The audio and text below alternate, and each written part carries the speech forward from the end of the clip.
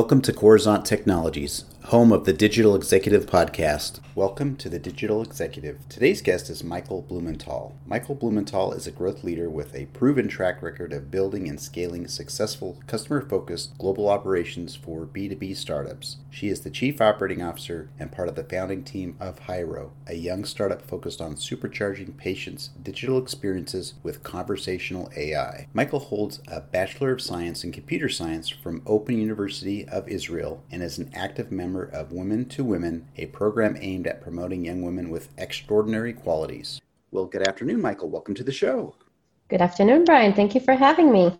You bet. This is exciting. We've been talking for several months, and I'm excited to jump into the questions and talk about some of the things that you're doing at your company, Hyro. So, Michael, you have an amazing career. You've got leadership roles. You're in a tech startup, and now you're the Chief Operating Officer for Hyro. Could you share with our audience the secret to your career growth?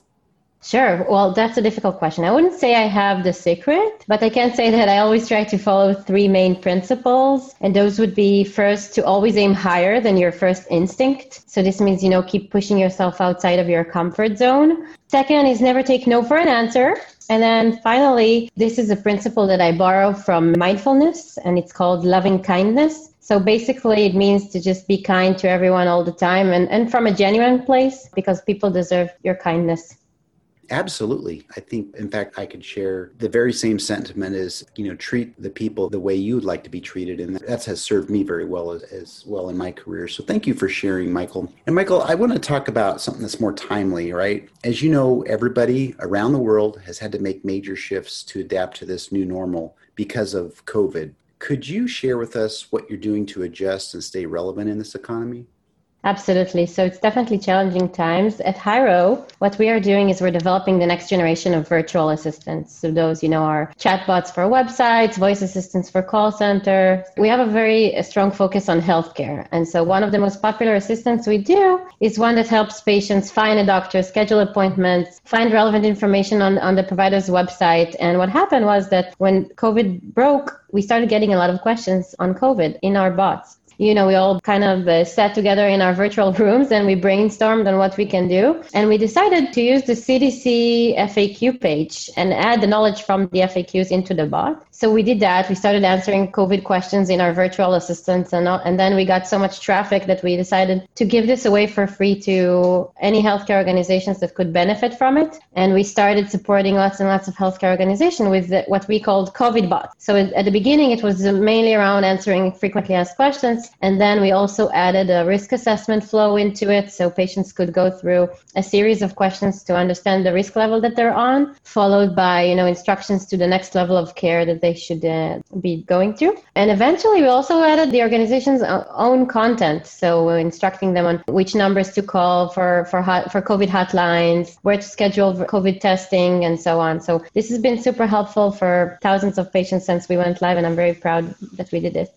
That's amazing. I really love this type of technology. I've worked with it myself in the past, around like IT service desks, for example, and it was very successful. So I'd like to talk to you a little bit more about that offline, but I appreciate you sharing that information. That's very helpful for not only me, but our audience. Michael, new and emerging technologies are my hot topics. I just talked about that with the platform you're doing. Can you share with us what type of newer technology you're leveraging within your product today? Sure. So we are conversational AI experts. So what does it mean, conversational AI in practicality? If you think about all the solutions that enables humans to interact with technology, that's conversational AI. So Google Home, Alexa, all those great tools. At Hyro, we're developing those conversational AI interfaces for businesses to interact with their consumers, for healthcare organizations to interact with their patients, and really making all the digital communication much more simple and much more friendly and easy. So we can talk about conversational AI if you want. We have an interesting approach for that. Usually the way those solutions are built is around intents. So when you say, Google, what's the weather like today? It's a weather query intent, right? And it's the same as asking, what's the temperature like? And should I wear a sweater? So when you want to create a new conversational AI solution, you have to come up with all the intents you want to support. You have to decide on those. And then you have to provide all this training data in order for the AI to recognize that intent when you're building the conversational flow. So usually that's a process that takes a long time. It's very expensive, very manual. So our new approach for conversational AI is that we're, instead of moduling modeling intents, we module the language itself. So we use computational linguistics, and we actually learn the different language rules, how to identify the location of the verb in a sentence, how to identify the nouns, which means that we are able to understand in real time what users are asking and get to a very high quality of conversation from the first day with no training data. So we're really making it super simple for enterprises to introduce conversational AI interfaces.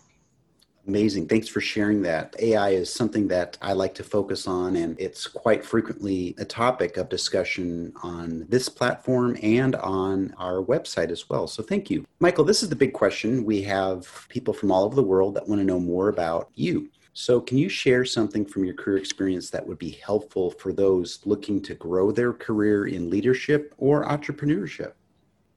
So yeah, sure. I'll go back to my principles. I'll highlight the first one, I think, and I'll try to aim that at the female audience that are listening in, because there was a study that showed that when men apply to a job, they need to qualify for about 20% of the requirements in order for them to feel comfortable and apply, whereas the women has to qualify for at least 80% to feel comfortable to apply. So I think that my advice is to the female audience to say, believe in yourself, aim higher, and very importantly, surround yourself with a group of other females, strong females around you to push you forward. Thank you for sharing. That's very insightful, and I know that'll help a lot of young and up-and-coming women leaders that are in technology, STEM, or otherwise. So thank you for sharing. Michael, it was a pleasure having you on today, and I look forward to speaking with you real soon. Thank you so much, Brian. Happy to be here. Bye for now.